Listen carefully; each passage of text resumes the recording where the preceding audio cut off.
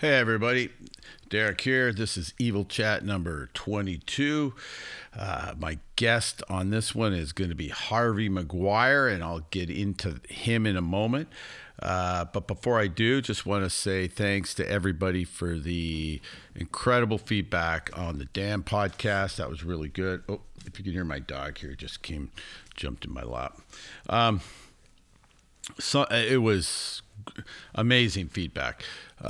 Even included a phone call from a former coach slash mentor of mine,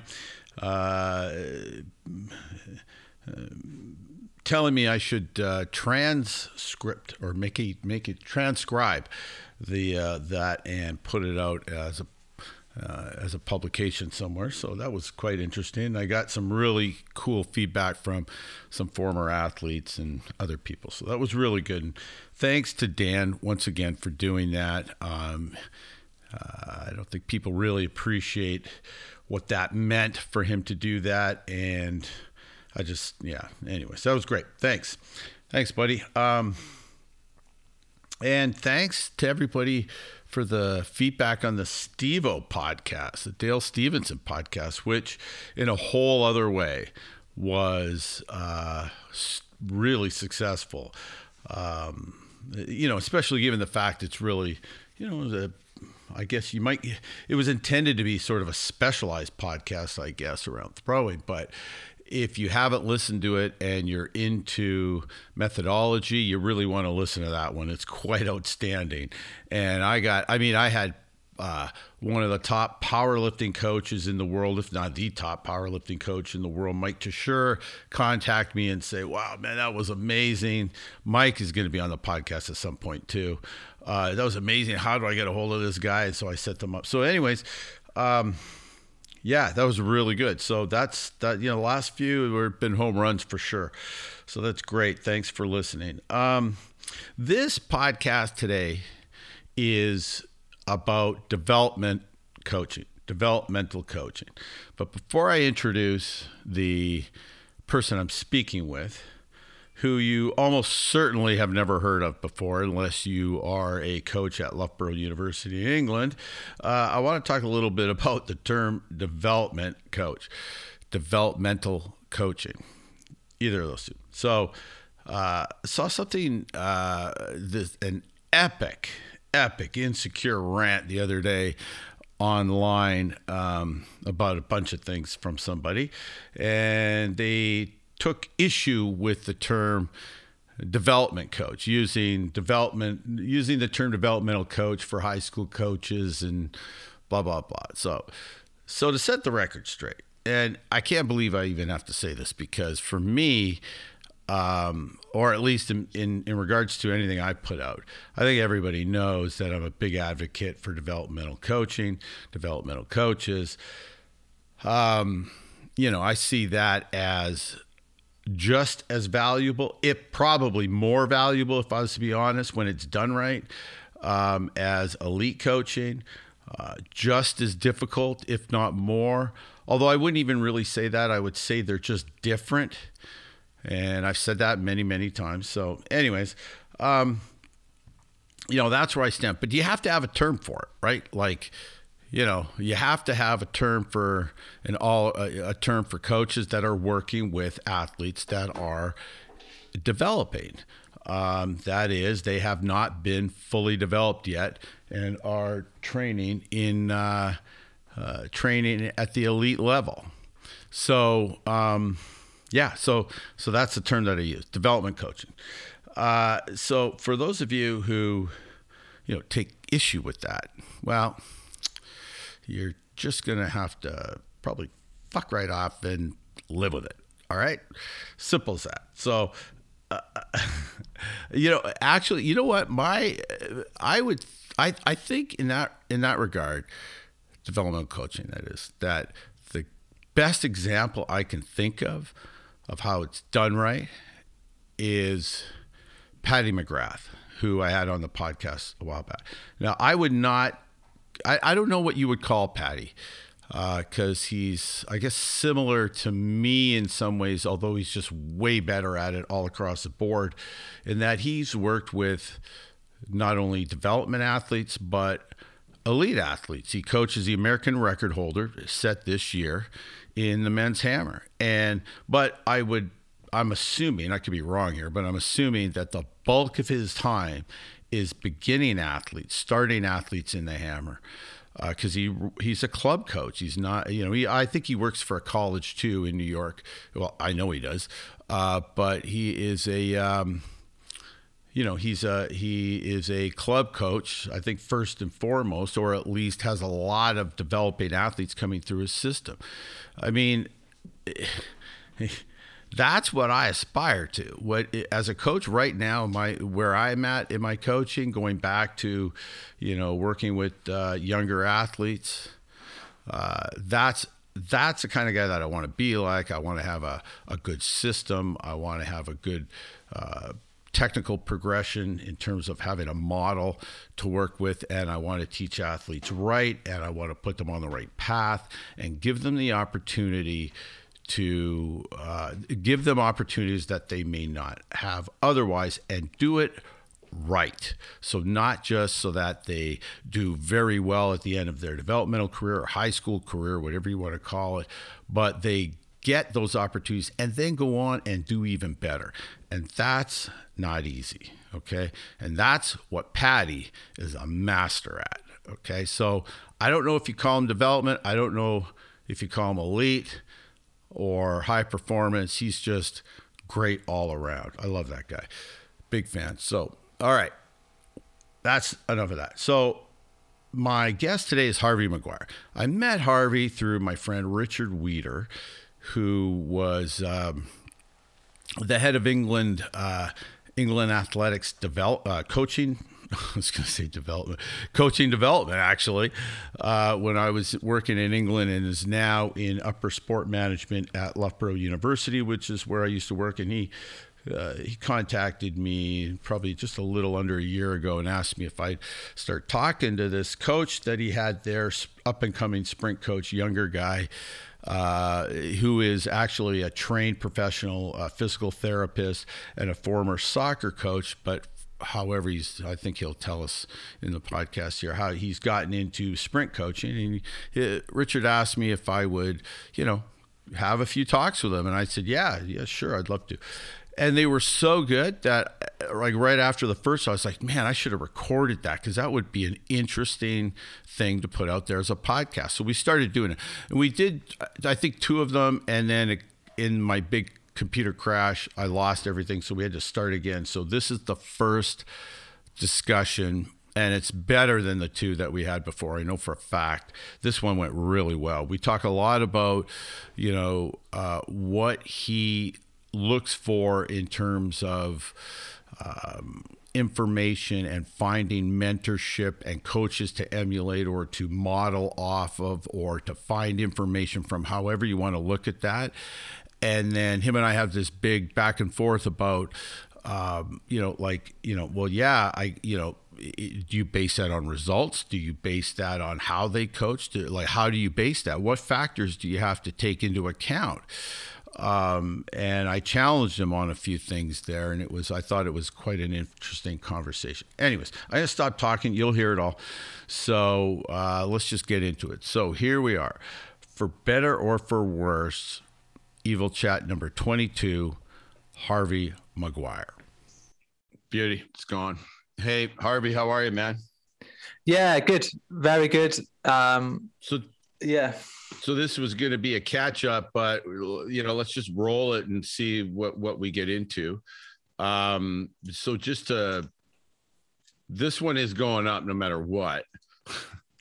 No pressure then, right? Yeah, I know. Yeah. No pressure. But anyway, so I think the first time we did this, so what happened was, okay, I'll explain it for the listeners. So Harvey approached me. It must have been a year ago, right? Weeder, Mr. Weeder. Approached me about talking to you about training and stuff, and it went so well. I thought, God, I should have recorded that. This would have been a great conversation for coaches that are new to coaching athletics or even just generally. I mean, it was like, because you're pretty on the ball, way more than Weider. And I think that no comment. I can't say anything. He's my boss, right? I can't say much. Yeah, well, he's not my boss, so I'm not worrying about it. But anyways, he, and I thought, so then you and I did two, where I lost them. We did two podcasts where we chatted and they were awesome, and I didn't really lose them. What I did is I lost them. You don't really lose them, but I had a huge computer crash issue, and I had to factory reset my $5,000 iMac Pro. It's a piece of shit.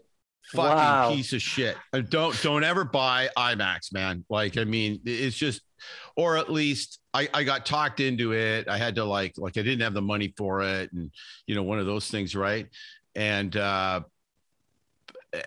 anyways, the reason I got it was so I could produce video faster, because my old Mac desktop tower, which was, the Mac Pro, it was called, which I still have, actually. It's just, it takes forever to produce a video when I was doing all those videos. So I got this anyways. It's just a piece of shit. So this is like the third factory reset. I've had Apple, the technicians come on, they gone all through my computer. Oh yeah. And at the end of the day, they always go, oh, just factory reset it. Well, fuck, so anyways, I factory reset it, and I lost a whole bunch of podcasts I had ready to go. Yours, Matt Jordan's, a couple other ones.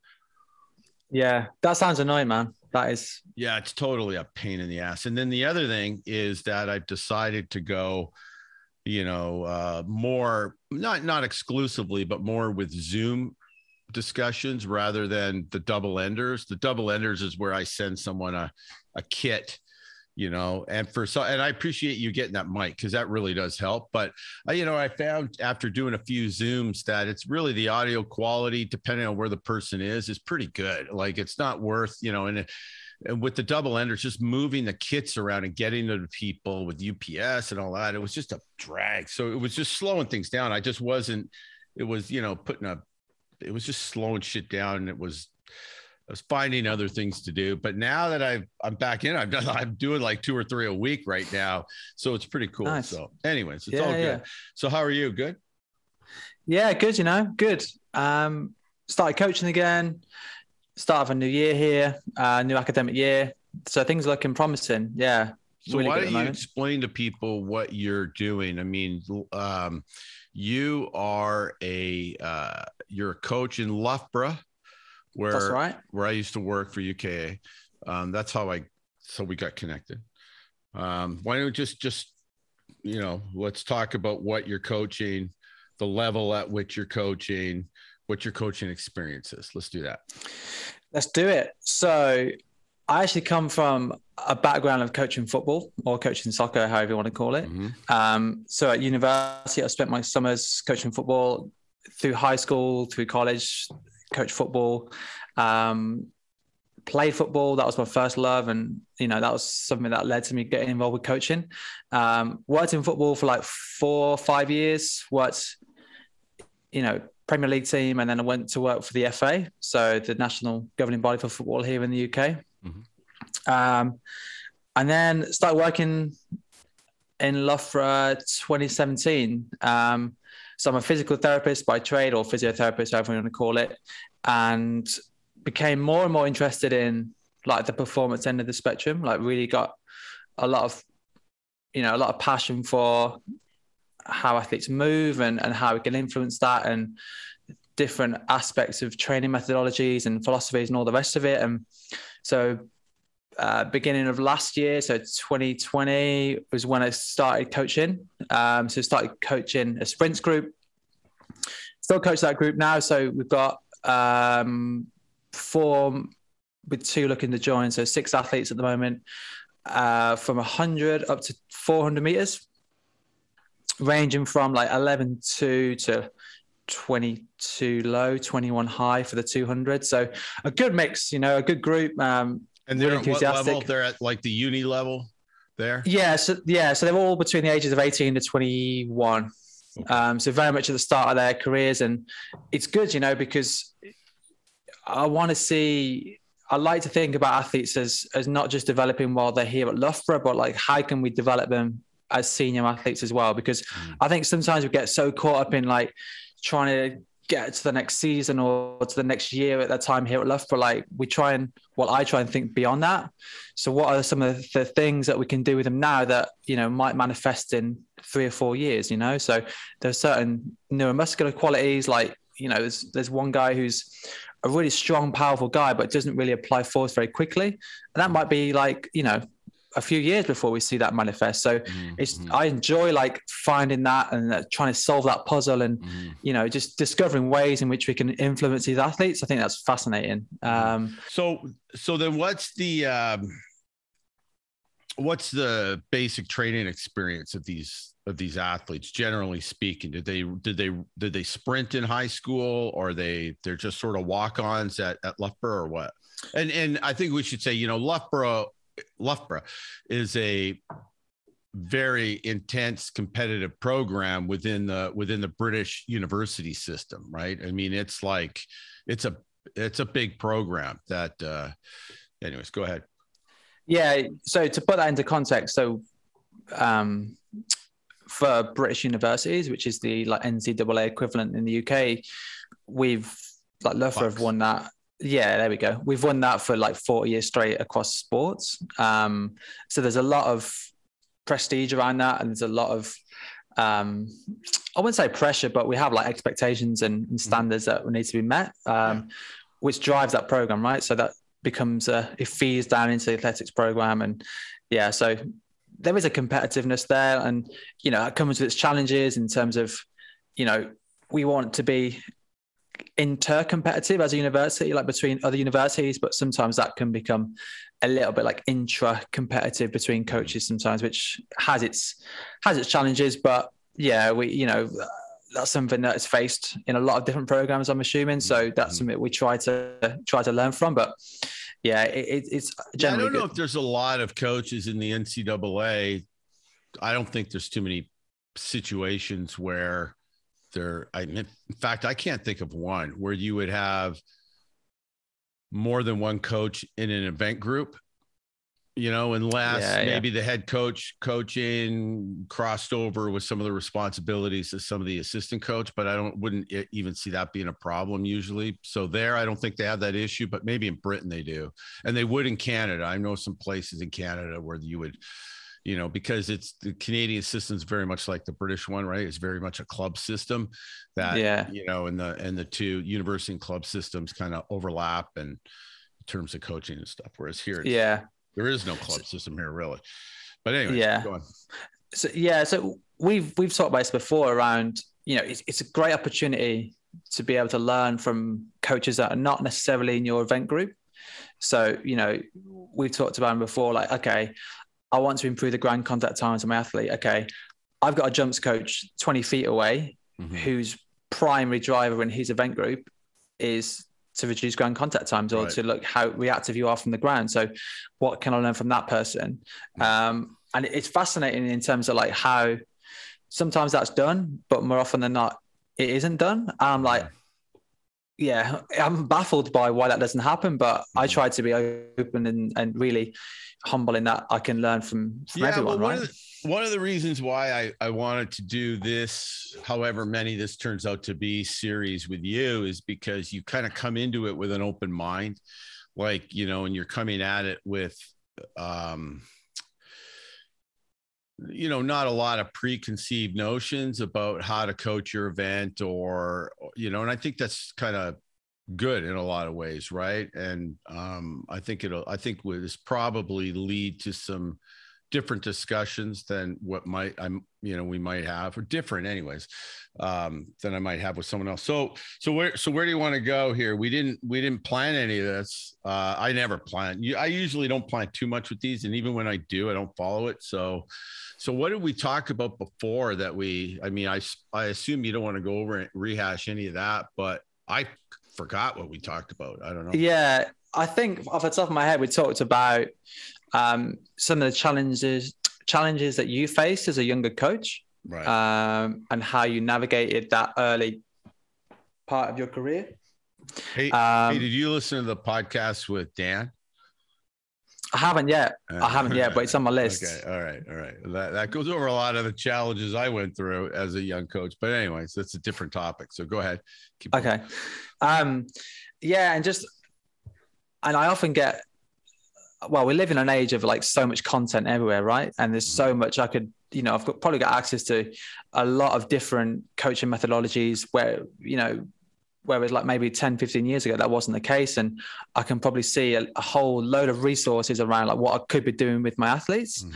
And it's often the case of, well, that's great, but where's the context in that? And how do I apply that for the athlete's benefit? And I think it's trying to sift through that and figure out what is actually valuable and how can that apply to my athletes, and using the problems that I find with the athletes first, and then going into that content and those resources as an answer, if that makes sense, rather than the other way around. No, totally. You know what? It's interesting you say that because, like I said, I'm back into doing a lot of recordings and conversations with people. And last night I did one with Dale Stevenson. I don't know if you know who that is. He's the national throws coach for New Zealand. Brilliant dude, right? And he's one of these guys, like that conversation was amazing. Like it was one of the best ones I've ever had.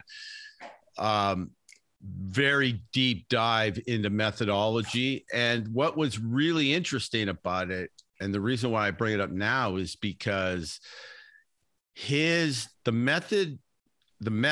system that he uses with his thrower. So he coaches Tom Walsh, two-time Olympic bronze medalist, world champion outdoors, world champion indoors, and on and on. 2290 thrower,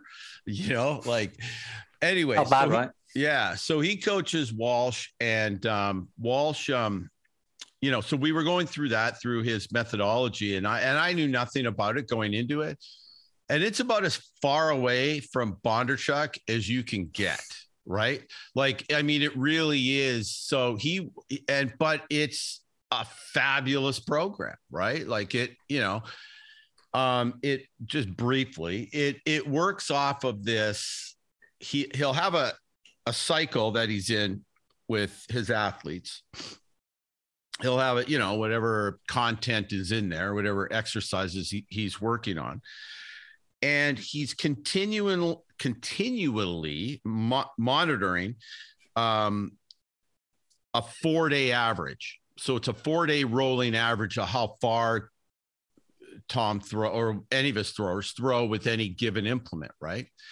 And then but the 4th day is the day that he's training that day, right? So in other words, and I use this example when I was asking him, so it's Wednesday morning, and I thought, okay, so he's going to base what he does in that workout based upon what I thought was the 4 workouts before, but it's not. It's actually the 3 workouts before and the Wednesday morning throwing session, because they throw, or whatever, afternoon, doesn't matter.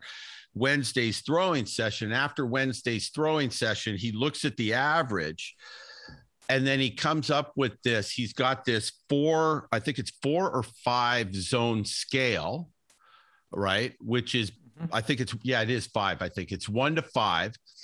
And 5 being the highest, the best, like it's rocking, everything's great. 1 being, okay, we're not even going to go do anything after throwing. Okay. And 2, 3, 4, and 5 all basically align with the force velocity curve. So if it's 5, they'll go and they'll do fast eccentrics. If it's 4, it'll be max strength. If it's 3, it'll be, somewhere speed strength, lower down. And I just thought it's an absolutely fascinating approach, right? But but it means everything is changing every single day, and you can't argue with the guy's success, right? But thinking about what we do with the Bondarchuk system, and then and then listening to that, if you're a young coach, like, what the hell? Like, like you've got, you got Bondarchuk on one hand, you got Tom Walsh on the other, They're completely different. Like, what the fuck? Like, how do you, like, how do you sort that? Right. It's Yeah, not, it's not 100%. easy.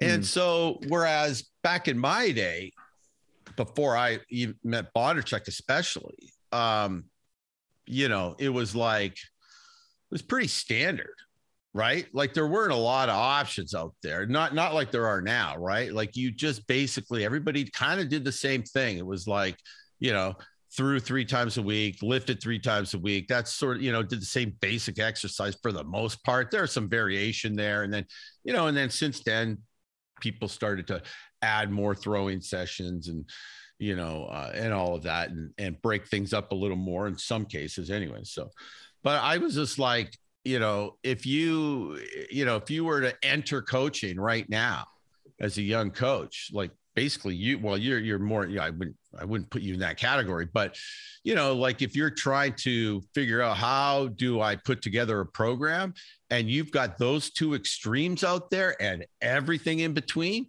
that's not easy. Yeah. Yeah. So there's certainly parallels when it comes to what I try and do. And I think the best way I can describe it is by hypothesizing. So figuring out, okay, so I've read, and I've seen or other programs have, let's say like acceleration work, like from week 2 in at the beginning of a program. Let's use that as a broad starting point.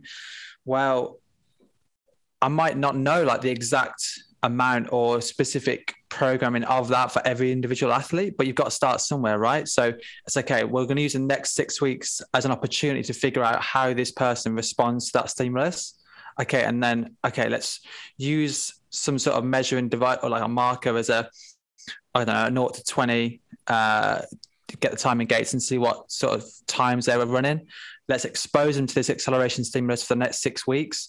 And then let's reevaluate that. And then what does that show us and how can we learn from that? And then that can inform or steer the next block or give us an insight in terms of how we could program similar sort of stimuluses moving forward. So there's very much a trial and error.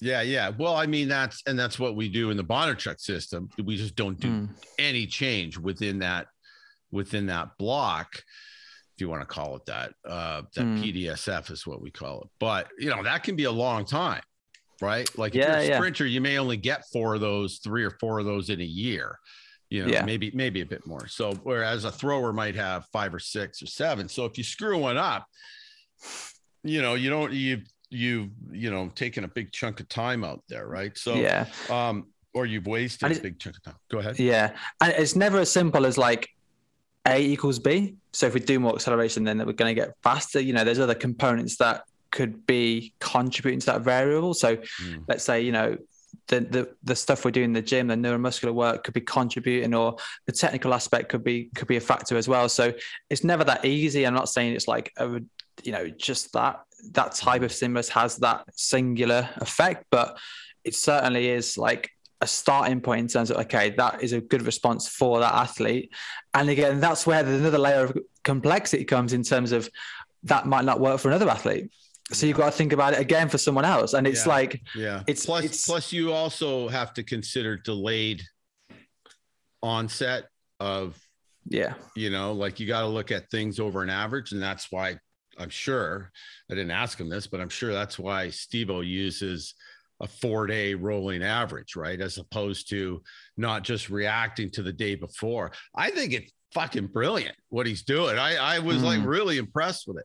But here's what I would say to, and I don't mean to steer you off course here, but here's, like let me ask you, like, what would you do if you were like, let's just say he's not a throws coach, he's a sprint coach. And, within the confines of a sprint micro, that's his approach. Right.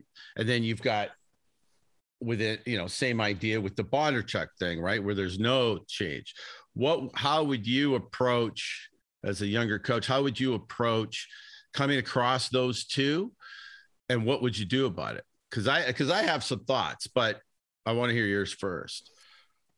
Yeah, I mean that is a good question. So you're presented with these two proven methods that are absolutely distinct, and different. Yeah. What do you do? So I would start by looking at who has responded to those programs. So what are the types of athletes that have performed well from those programs? Are there any similarities from the athletes I'm coaching to those athletes? So, you know, there might be a lot of differences with an athlete who's responded well to a Bondarchuk program, so might opt for the other, for example. Mm-hmm. And I would try kind of putting you on the spot here. I know, because we don't, but that's the beauty of the conversation, right? So. Yeah. I would also try to further understand, like, why is that program successful? So what are the things that make it successful, right? So, Which program? Well, either. So right. Both. Exactly. Yeah. So I don't want to go into there with my own bias and think, actually, there's 10 athletes that have done really well there, but 2 on that program. Yeah. So that one must be better. Mm-hmm. Well, no, that's not necessarily the case. So absolutely. Because I mean, yeah. I mean, don't forget, that's another top that could steer us into another topic, which I think is really important. But, don't forget, this guy is coaching in a country of like 5 million people, completely isolated. He's got 3 or 4 athletes in his stable that are all in the top handful of they're medalists. They're, like 2 of them, I mean, Val Adams has only been with him for a year, but still she's at the tail end of her career. I'm assuming, because I know she's well into her 30s, but she's still highly competitive at the top level. He's got Walsh, who's, just won Olympic bronze, right? So the guy's doing something right? Yeah. So I actually previously worked and continue to be in contact with the guys at Athletics New Zealand. Mm-hmm. So I've had some good talks with Scott Goodman and Steve Willis and people like that, because I find that so interesting. Like I said, in a population of 5 million, if you get a handful of talented athletes, that, when will the next crop of talented athletes come? Like, when will they appear? Like, you've got a small population size.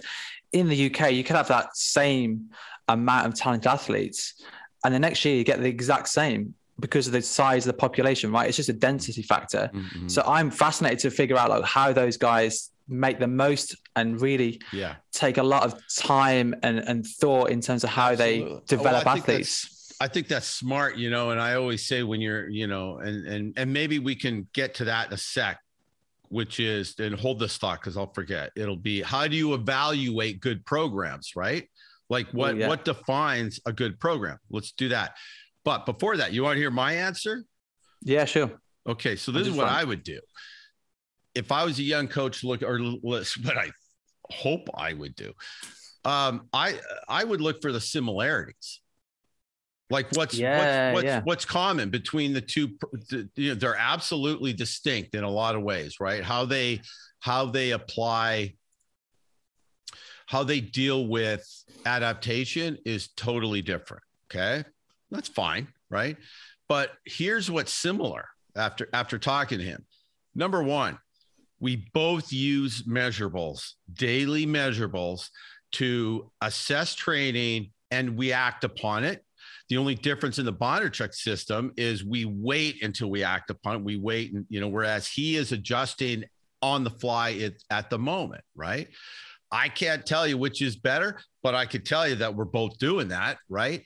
That's number one. Number two, they throw every day. So they're specific, or almost every day, I think. In fact, I think they do throw every session. Okay.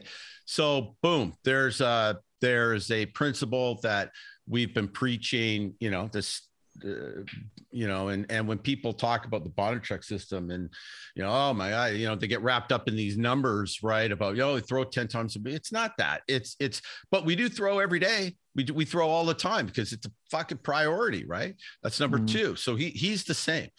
Number three, and this is a big one that a lot of people I don't think they appreciate it as much. And him and I talked about it. He talked about it more than I did, but, and the Germans were big on this. And I think the Germans were the big initial proponents, at least as far as I understand, is he really believes in doing in that, oh God, what was the word he used? A marriage between the technical and the physical to the, and I said to him, well, give me some examples. And, basically you do them together, right? You do them tight. Like, most days they're doing the special exercises and lifts after, right? They're not, so they're doing everything, so that's another one. And then I guess related to that, but you could argue is another thing is that they break everything up into smaller components and do it more often. But that's kind of that kind of addresses some of the other points I made about similarities. So those are the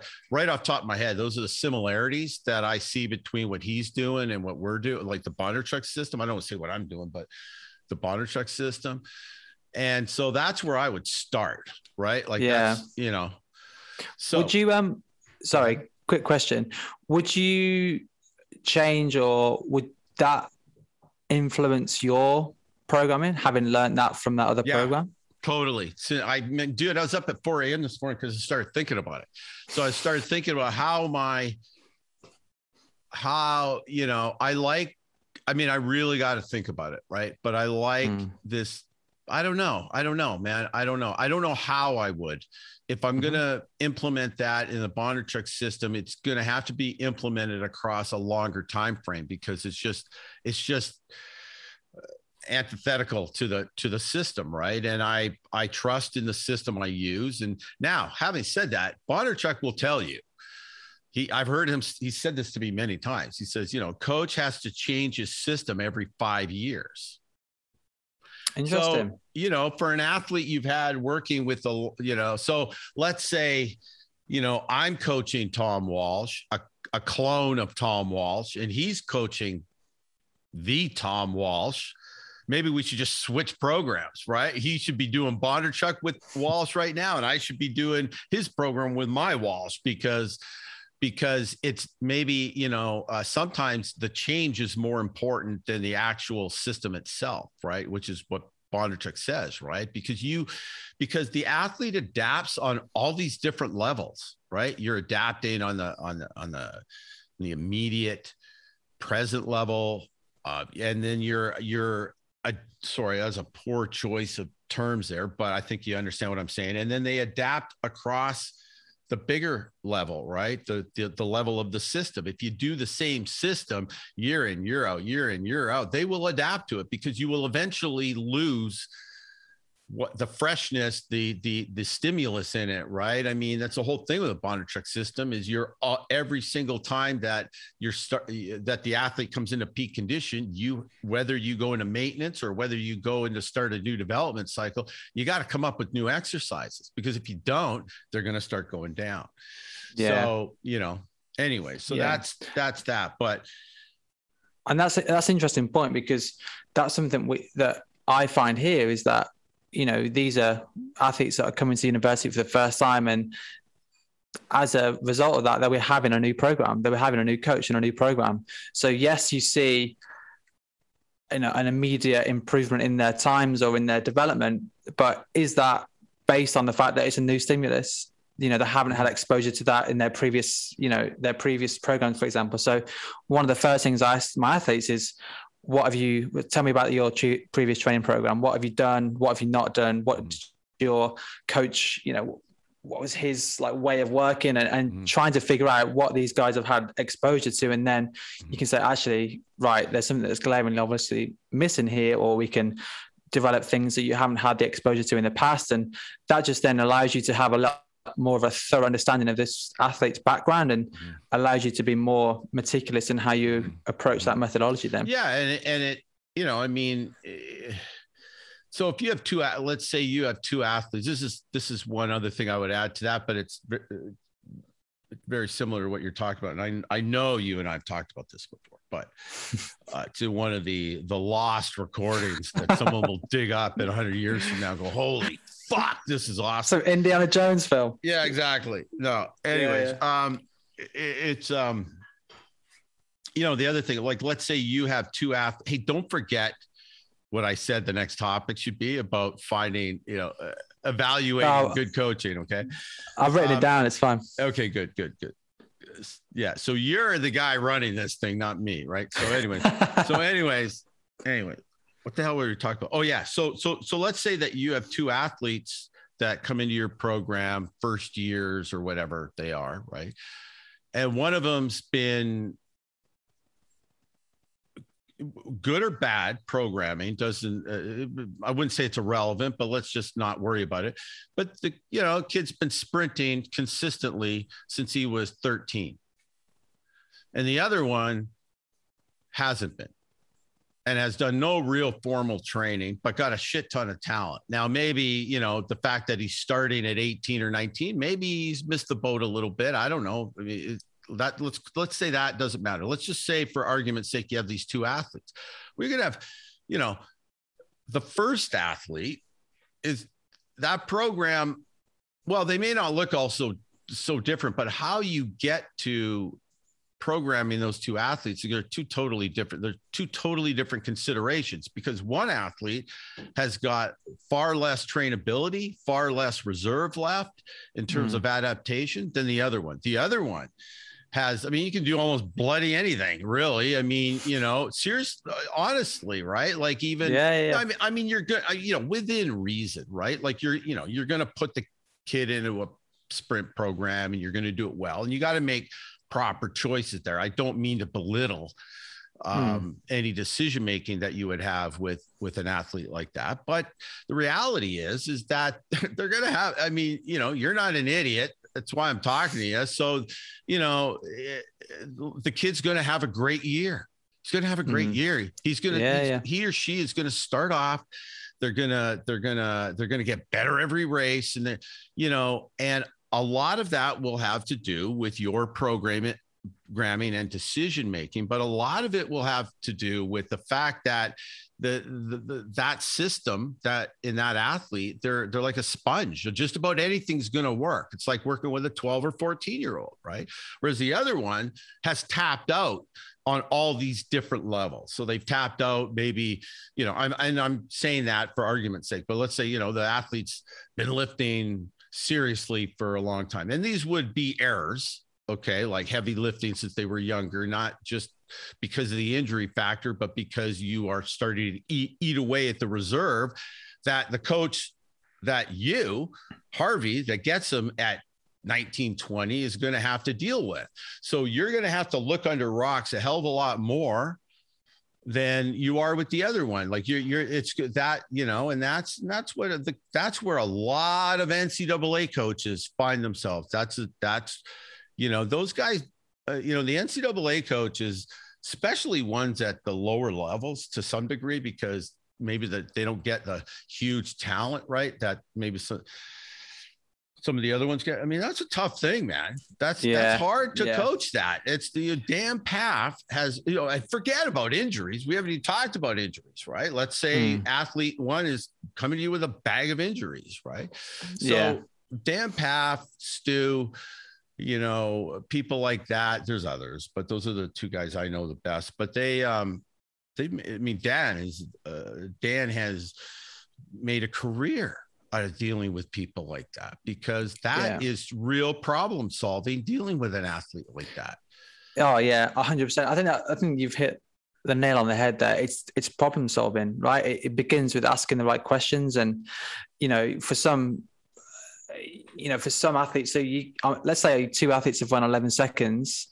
Well, what's gone into that? And like you say, someone might have had like 4 years of continuous training, and someone's done like 6 months of it and has responded well to that. So you create this profile and you create this understanding of an athlete. But I think to really get good at, solving that problem, you've got to ask the right questions, right? You've got to know like what has gone into it and how they've responded. And it begins with conversations with the athlete and with their previous coach. And, we talked around before, like play other sports, we've got a guy who's had, some playing time in American football. So, well, what you guys call football, but we call American football. And, that's translated so much in terms of how he accelerates and all the rest of it. You can see that, but then technically really, really poor. So it just creates this like layer of understanding. And that's then so valuable to inform your programming, because sometimes you might have to almost work in like negative capability and almost like reverse engineer what they've done previously, because you know that it's either ineffective or inefficient, whatever that might be. Others, you just got to get the basics in because they haven't been like programmed to the level that they need to do in order to have that long sustained career in the sport. So yeah, and that's like athlete number 2 in our example, they're very easy in some ways. They're not so easy in other ways because if they're very raw, well, then you got the issue of loading that you don't want to hurt them over because they're probably their tissue tolerance is not great. So you're gonna have to deal with that. But the difference in terms of decision-making, and even more importantly, the feedback you're going to get in terms of results and how that confirms your decision-making is going to be different, because just about everything you're going to do with athlete 2, the raw guy, you're going to think you're a genius, right? Like, because everything you do is that they're just going to get stronger, more powerful. They're going to get faster. But how do you know it was the decision you made, those little decisions? And how do you know there weren't 18 other decisions that could have been made that would have gotten the same result or even more, right? Yeah. Whereas, and I'm not belittling it at all, but you don't know that, and you need to understand that, right? But over time, through a career, you see things, right? And you see trends. And so you start to piece all that together. When you're a young coach, you don't have that experience to draw from, right? But athlete 1, they're, out of 20 possible decisions that you might make on one given issue, probably 1 or 2 is going to be right. And you've got, and the other 18 are not going to be right. Right. And so that's hard. That's like I said, that is guru coaching, man. It's a stupid term to use, but you know what I mean? That's not easy. That's what guys like Raina Ryder do, like just fucking outstandingly. Right. I mean, these are guys that are like, have developed a sense and an eye and an education that throughout years and years of practice, and they are constantly doing this. I'm pointing my finger to myself, right? They are constantly looking at their programming and saying, is it working? Is it working? Is it working? And there's no, So anyways, I want to make that. Let's move on to this other thing we were going to talk about. What the hell is it again? I forget. Oh, yeah. So how are we evaluating and defining good programs? Well, how do you do it? I mean, seriously. I mean, this is very much related to what we just talked about, or what we initially started talking about. What programs, of all these programs out there, whether they're, there's online courses that teach it or not, how do you choose what? And it doesn't have to be a decision where you say, I'm going to follow that person, what that person does that. But how do you wade through all of that in terms of looking at successful coaches and determining, okay, well, what does that coach have to offer me, as like, how do you sift that? Yeah.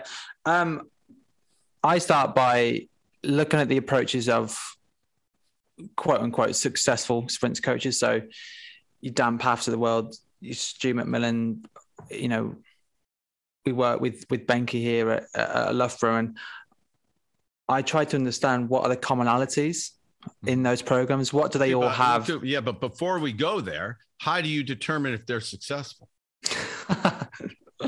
Seriously. I mean, because that's the starting point, right? Like, how do you know? Okay, so there are factors, right? So I'd say they're a factor, like, I mean, there's a ton of coaches out there that produce like fucking, but they're all on crank. So do you throw all that information out, or is there stuff you want to, is there stuff still there? that is worthwhile. What about environment? Okay. I mean, what about environment? So, a coach that has coached their entire career with access to good facilities in a warm weather environment, that's a massive advantage to a coach that doesn't have either of those things. What about support? What about, Bondarchuk told me, I've told this story 100 times, but Bondarchuk told me in the 18 years that he was the Soviet head coach in the Hammer, they got, I think he said, the top 50 athletes and coaches across the Soviet Union. And from, I think he said, October to April, they would be in training camp 3 weeks of every month. So essentially from October to April, they would go away for 3 weeks. He said it was either like somewhere on the Mediterranean, North Africa. There was one, Middle East. No, it was mainly those two places. I think Italy was one of them. The warm area, the southern warm areas of Russia or the Soviet Union, I guess, they would rotate these places. Well, if you have that kind of support, how can you screw that up? Right? Like it's very hard. Right. And then let's talent pool. Right. So look at the US with the talent pool that they have here. It's fucking incredible. It's incredible. It's not, though. I don't think I would say that is the best place to be. The best place to be, in my opinion, is London. London is probably the best talent pool on the planet overall because it's such a big city with such a diverse population, right? That it's like, and the UK in general is really good because, you have double the population of Canada on an island that is like a third of the size of the province that I come from, of which there are 10 in Canada, right? You know what I mean? And a fairly moderate climate. So before you say, okay, well, I'm going to follow these successful coaches, you have to factor those things in. You don't, which is not to say that anybody who has all of those isn't, it isn't successful. If they've been successful for year after year after year after year, they're obviously doing something right. But so I should probably prelude what I said by saying that I try and look at the athletes that have developed consistently under a coach or have sustained success in the sport under a coach. And I try and figure out, okay, who are they coached by? Who are these athletes that are progressing year on year and have obviously been the subject of good coaching input and a good philosophy in order to make that happen? And okay, those are the people that are doing what I would define as effective coaching, whatever that might mean. Because it's the sustained development and the sustained success on a consistent basis for me that I would start by saying that is, for me, an effective coach that's contributed to that. You mean improvement in an athlete's form over the long term and results, right? Okay. Yeah. Okay. So let me challenge you on that then. Okay. Seriously. Okay. No, go ahead. Okay. So I just talked about two big ones, facilities and warm weather, of which the Americans rule. Okay. But you could also argue that the way the restrictions in the NCAA have evolved, that they're actually in a lot of ways at a disadvantage, right? Because I mean, Harvey, you would not believe it. Like, I've been down here 2 years now, and I knew a bit of this before, of course, but when I talked to some of the NCAA coaches in the college, like the restrictions they have, number one, listen to this. I've talked to a number of throws coaches lately who have no input. Maybe that's a bit strong of a word, but they do not write the strength programs for their throwers. It's mandated that the strength and conditioning coach does that. And I guess it's because of liability. I guess, the NCAA thinks they're all too stupid to write their own fucking programs, which is when we both know that I could name 10 coaches in the NCAA, throws coaches, that would be able to school just about any S&C coach I know on how to implement a strength program properly with at least a thrower, if not someone in another sport, right? But these are issues that these guys have to deal with, and they only have the athletes usually for 4 years at most. It's not easy, man. It's so my point is that, there are coaches operating within those restrictions that may be doing really good work that you and I have never heard of, right? Yeah, 100%. And like I look at a guy like Benke, right? That has, he's coach in a number of different environments. Fuck, it doesn't matter where that guy is. He's always steadily producing, and his athletes look good, right? You know what I mean? They compete at the right time. They compete well at the right times.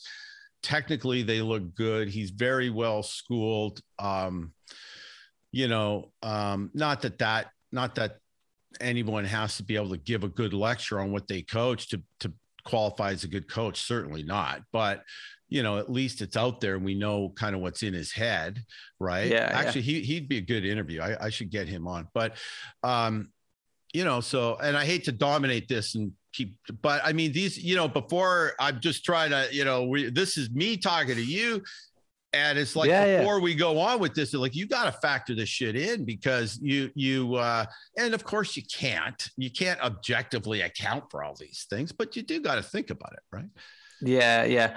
And that's why it's sometimes challenging to find someone to like learn from as like a mentor, because, how do you judge the success of that coach? And I know we're going a little bit round in circles here, so I'll keep this bit brief, but it's figuring out like, okay, what are the things that good coaches do? Like, how do they program? How do they communicate? What are their, what's their underpinning principles in terms of the adaptations that they want to see, and how do they program that? And that's for me, like the bit that I find quite difficult in terms of figuring out who are the ones that I've just met through circumstance because I work with them and I see them on a day-to-day basis, versus the ones that actually you're, in the middle of nowhere and you're doing great things. And, I just haven't come across the work you've done because obviously we don't cross, we don't live in the same circle. So I find that interesting because, and this is the thing, right? So I look at the start line of any race, and I see if there's 9 athletes lined up, I'd say 8 or 9 from different programs and from different coaches. So, there's never one way of doing it. So that's the beauty of coaching, I think. And that's why I really enjoy it, is because it's that problem solving process. It's that figuring out of, okay, how can I get the best from this athlete, even though we know that there's a lot to know that we don't know. And it's still figuring out what we could know, if that makes sense. And just trying to just problem solve that. And, there's 1,000 things that we could do, but how do we figure out what's right? And what are the 1 or 2 things that we could be doing for the benefit of our athlete? And then that obviously changes for the other athletes that we work with. And sometimes that can be, quite overwhelming. I'll be honest. Like, I've sometimes find that quite difficult when I'm like, man, there's so much to know here. But and the majority of cases, it's quite an exciting prospect to be able to figure this stuff out and go down that route of problem solving. Yeah, totally. And, which leads me, into my next point, which is, did I list talent on my list of factors? So if you're done, if you're a coach in London at Lee Valley, I mean, you have access to a talent pool, however you get it, that very few people have, right? And, and not using anyone there as an example, but I've seen other places where, coaches that have a lot of these things, the good weather, the good facility, and they earned it. They got there through coaching chops. That has to be said too. But a lot of them, have programs that are, maybe archaic a bit, very heavy in the loading sense, structured, but not, but really it's about who can survive in it. And the ones that survive do well, right? Like Poliquin used to call it the late Charles Poliquin used to call it the eggs in the brown paper bag method of talent ID, where you throw put 5 eggs into a bag or whatever number into a brown paper bag, you throw it against the wall, and the one that doesn't break is your talent, right? You know, I mean, you have to factor that in too, because that's an issue. Now, there are lots of young coaches like you who aren't like you. And I'm not saying that's good or bad. They don't care about any of that stuff. What they care about, they just want to get out there, have fun, be around athletes, and they'll find a mentor that's like that, right? They'll find a mentor that's, you know, that has the same sort of, you know, it's more of a, you know, coaching to them is more of a, you know, I mean, all this worry about cycles and loading and all that's bullshit. You just get your, just talk your way into the best talent and, you know, and run them through and have a great personality and you'll do really, really well. I mean, I don't, you know, it's not, I don't put a judgment on that. I think it's, you know, it's just that's the way it is. So that coach will mentor probably a coach that's like that, because if you're a young coach, you go to a coach like that and you start asking them some of the complex questions that you've thrown at me, they'll look at you and go, what the fuck you doing? Listen, kid, let me tell you something. You know, this is how you do it. You know, those idiots, they worry too much about the minutia. They probably wouldn't use that word. And they worry too much about the small stuff. And really this is all about, you know, and they'll use a lot of global terms to describe, you know, and that's dude, that's a way to do it too. Right. So. Yeah. I think people ask, like, oh, what have you done? Like, what are the things that have gone into your program? So what are the sessions that you've set? And I think that provides a superficial understanding of that program. And if that is your plan A and that doesn't work, then what's your plan B if you don't have that level of understanding? Because for me, I'm just trying to figure out, like, what is the thinking that goes behind these programs? What are the reasons why these things are in the program? And that allows me to understand it on a deeper level, which then allows me to just program that better for the athletes that I work with. So again, it's asking the different types of questions that can give you that level of understanding, rather than just like, okay, what are the sessions that go into that? Or like, what is the cycle that you're doing? Because that just gives you, you know, such a superficial look at it, rather than like the reasoning and the actual, like, okay, this is a thought process. So this is what I know about that. Actually, I don't know what the adaptation is for, you know, what are the things that underpin max velocity that I don't know. And, you know, why is that in that program when it's not in mine? So again, for me, it's just, it's a process of discovery. And that's probably where I'm at with it at the moment, is like, because of the fact that I've only been coaching athletics a year, but you know, it's constantly trying to figure that out. Yeah. I mean, you know, I just think it's interesting.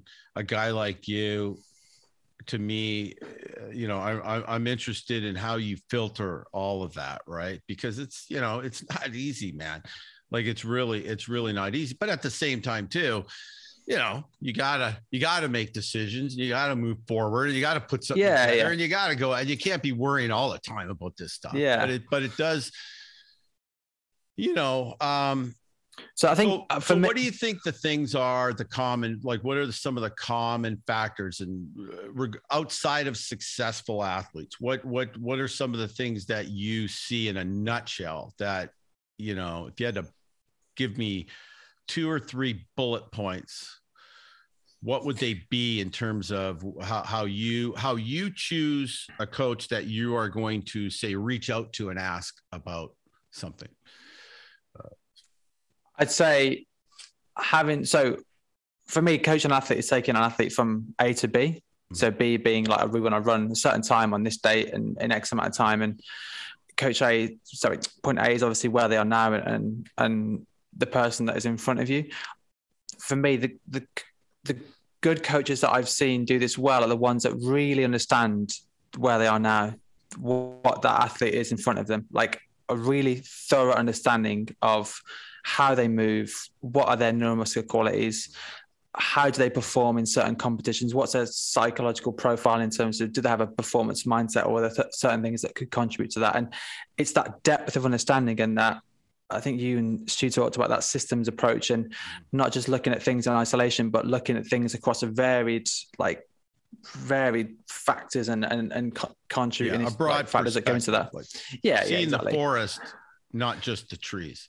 Yeah, 100%. And then I also think understanding the determinants of the event that that person's training for as well. So what are the demands of the competition that we're trying to do well in, or what are the demands of, if we're looking 3 or 4 years down the line, what are the qualities that athletes have in common when it comes to competitions at a senior level, and how can we almost like reverse engineer that structure of the event, right? Like, yeah, exactly. And what time does it take to do a certain qualification into this next round for this competition? And for me, that then informs so much in terms of what you do on a day-to-day basis, because you have like the two different ends of like the spectrum, right? In terms of where you are now and where you're trying to get to. So I know you asked me to keep it brief, but I think for me, those are the two things. I know, no. Yeah. I just wanted them separated, which you did, so that's good.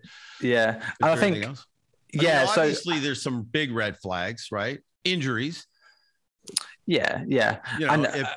If a coach has a stable of 10 sprinters, and at any one time only 2 of them are able to compete on a regular basis, and they may be at a high level, but the other 8 are, it's a pretty extreme example, but let's say the other 8 are having some form of, they're in some form of disrepair, let's call it. Yeah, that's a red flag to me. Like, you know what I mean? That's telling me that there's, I think it doesn't mean you can't draw any good from what the coach is doing, but but I say it's that the repeated mistakes, I think that's for me, or the repeated injuries at certain times of the year and the inability to adapt to that. I think the last point that I make is coaches that have strong beliefs, but they're loosely held. So they have the humility to know that, okay, this is what I know now, and this is my philosophy, and I certainly have a lot of confidence in it, but that's not to say that there's a better way of doing certain aspects that are right there. So I feel like some coaches fall into the trap of what's called the Easterling effect, which is where what's the word? You go down the route of, so it's Easterling. So I've learned about this recently, actually. So it's basically where you employ familiar methods, despite the fact that better options are out there, or better alternatives or solutions are out there. A traditionalist approach, right? You're doing what's comfortable, what's familiar, because you have a strongly held belief in it. Well, 100%. That's not a problem in coaching. I mean, let's not go down that route, because that could be another conversation itself, right? But it's the coach. I talk quite a bit about that. Yeah. But for me, it's the coaches that are humble enough to and open-minded enough to take on board something that someone else who might not necessarily be a coach could be contributing to benefit their program and benefit their athletes. And for me, that's I know it's not, an X and Y in terms of like the methodology that goes into it, or like the program per se, but it's certainly an approach and an attitude and the characteristics that I think is so valuable. Yeah. So let me ask you a question then. You haven't listened to the Dan podcast, and near the end of it, I talk a little bit about what my experience in the topic him and I are talking about. And I don't want to give you any spoilers, because you just listen to it, but how my experience in that shaped my coaching. And what I said was that I developed an extreme objectivity, right? Like an ability to be honest with myself, almost to a fault when it comes to my coaching. Okay.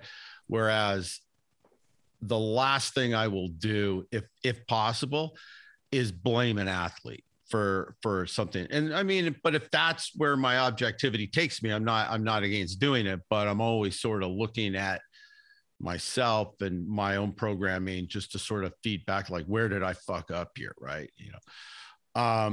Where are you in that stage with your development? I mean, and is it something you saw in football with coaches? Just as a general topic, and then after this we can, we'll shut it down for this one. This has been really good. It's better than our other ones. Yeah, we played the other ones were good, but this was really good. So go ahead. Yeah. I try to be as inwardly facing as possible. I feel like if there's an opportunity to learn, it's from athletes underperforming. Because obviously, there are so many things that you're responsible for when it comes to an athlete's performance. So I see it as like a series of experiments, which I know sounds a bit woolly, but it's essentially, okay, so this didn't work. Yeah, I expose the athlete to that. So I should take responsibility for that. And I try to educate the athletes that I work with in terms of that's what we're trying to achieve here. Like, don't feel like this is you making the mistake. This is our decision. It's a collaborative approach, and I'm happy to take responsibility.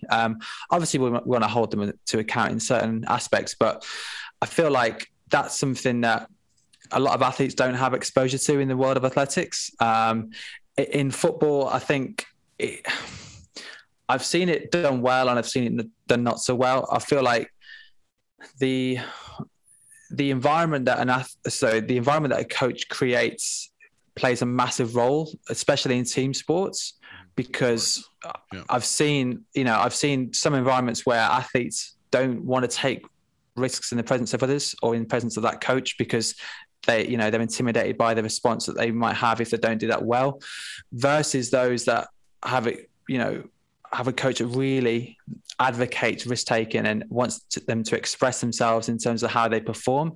And you can see that on the pitch in terms of how they play. And I think that's something that, the coach orchestrates that. So I feel like it's such a powerful position to be in team sports. And I've tried to bring that over to individual sports where, we want to have the opportunity to express yourself, to learn things, to self-reflect and to make mistakes and to really problem solve on your own. Like, I'm not going to give you all the answers. This could be a path of discovery for yourself in terms of, can you come up with this solution by yourself rather than relying on me? Because again, that's that empowerment piece there. So I feel like, yes, you've got to hold them to account in certain respects, but for me, it begins and ends with how you coach and the environment that you create in terms of how the athlete develops within it. Mm-hmm, mm-hmm. So what do you think that what these football coaches are good at, soccer coaches are good at, is sort of riding that line between being a leader and creating an environment, but also empowering the coaches underneath them and the athletes to be able to lead things on their own? Am I summarizing that well? Okay. Yeah. Have you ever read any of the stories about Ernest Shackleton, the explorer? Yeah. Good. You knew that. Yeah. So he's got a book about it. It's called Endurance, right? Yeah. Very good. Yeah. There's a couple of them. Actually, the best one is the one written by a Chicagoan. Okay. And I'm good. Oh my God, what's the guy's name? Tom's gonna kill me, but I should. Anyways, I've read all of them. There's a couple of them. There was one written by the captain of the ship, Worsley. There's this other one I'm talking about. Oh my God, what's the guy's name? I should know. Anyways, and I've read all kinds of stuff. There's leadership books written about it, but yeah, I'm thinking about doing a podcast on that with my buddy Tom, who's also we cross over in two big, strong areas, three actually, athletics. He's an endurance coach here in Chicago. Frank Turner, we're huge Frank Turner fans, right? In fact, nice. I'm about to start a 10-day follow Frank Turner tour. I'm seeing him this Saturday in Memphis. Good. The next night in St. Louis, then Bloomington midweek, and then the weekend after in Cleveland and Columbus. And I just saw him in Vegas. So yeah, nice. I fucking love that guy. Anyways. Yeah. And somewhere in there, I'm seeing the Black Pumas and the Fabrice brothers. I think they're called, with Tom. Anyways. So, but what the hell was I talking about? I was talking about, Shackleton. Yeah. But we also cross over in the Shackleton thing. And when you read that story and what he went through and how he led those guys, I mean, it's like a blueprint for how to lead. Like it's incredible, because do you know any? I mean, I'm not going to get into the story, but you know the story, right? They basically got abandoned on the ice down. I mean, it was fucking hopeless. Like this is down. This is in 1914, 15. And these guys with no communication with the outside world, nobody knew where they were, what happened to them. And they're floating on ice for a year. At one point they I think their total time on the ice was a year and a half from the moment, and then they end up on this rock outcropping of an island, which is, there's no growth vegetation on it in the Antarctic Ocean. And they end up getting there in their rowboats, and then 6 of them have to cross the Antarctic Ocean, like 800 miles in a fucking rowboat. It takes them like 3 weeks or 2 weeks or 3 weeks, and they gotta, using a sextant, right? Anyways, the point is, and they get to this island, and he saves the day and all of this, and goes back and gets the guy, doesn't lose a single man, right? And the point of the story is that or the point I'm bringing up is that, like you read the story and the guy was just positive all the time, like nothing. He just knew, and and all of this is pieced together through the diaries of these guys, because everybody back then kept diaries, right? So, and that's about 80% of the information that all these books are written on are from diaries and from the book that the captain himself wrote, because he went through it all. But oh my God, it's just unbelievable. It's like, but I every time I go and I go back and read more of it, it's just like, I'm just like, oh my God, this is just like coaches could learn so much. I actually had there's a number of authors out there who have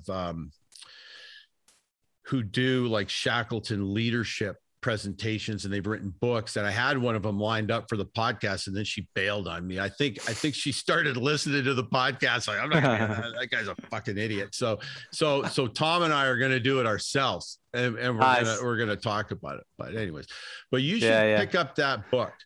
The one I will send you a link with the there's 2 of them. I think they're both called Endurance, and the second, is that right? Yeah. And the second one is God. Anyways, I will send you the guy's name. And it's just it's a really well told story. It's very, very cool. So anyways, on that note, Harvey, we'll shut her down, and we'll do this again, maybe next week or something. And we'll do a series of these, or see where it goes. But that was a great conversation. I really enjoyed that. Yeah, me too. Yeah, it's good fun. All right. So, all right, brother. Well, thanks. Say hi to the big man for me when you see him. Tell him he's gone dark on me. Mr. Wheat. Right. Okay. Yeah. I'll pull him up on that. Yeah, he's gone dark on me. Tell him I know why he's gone dark. So tell him he's not getting away. But... All right, man. I'll bear that in mind. Thanks, Derek. All right. Appreciate your time. Yeah. See you.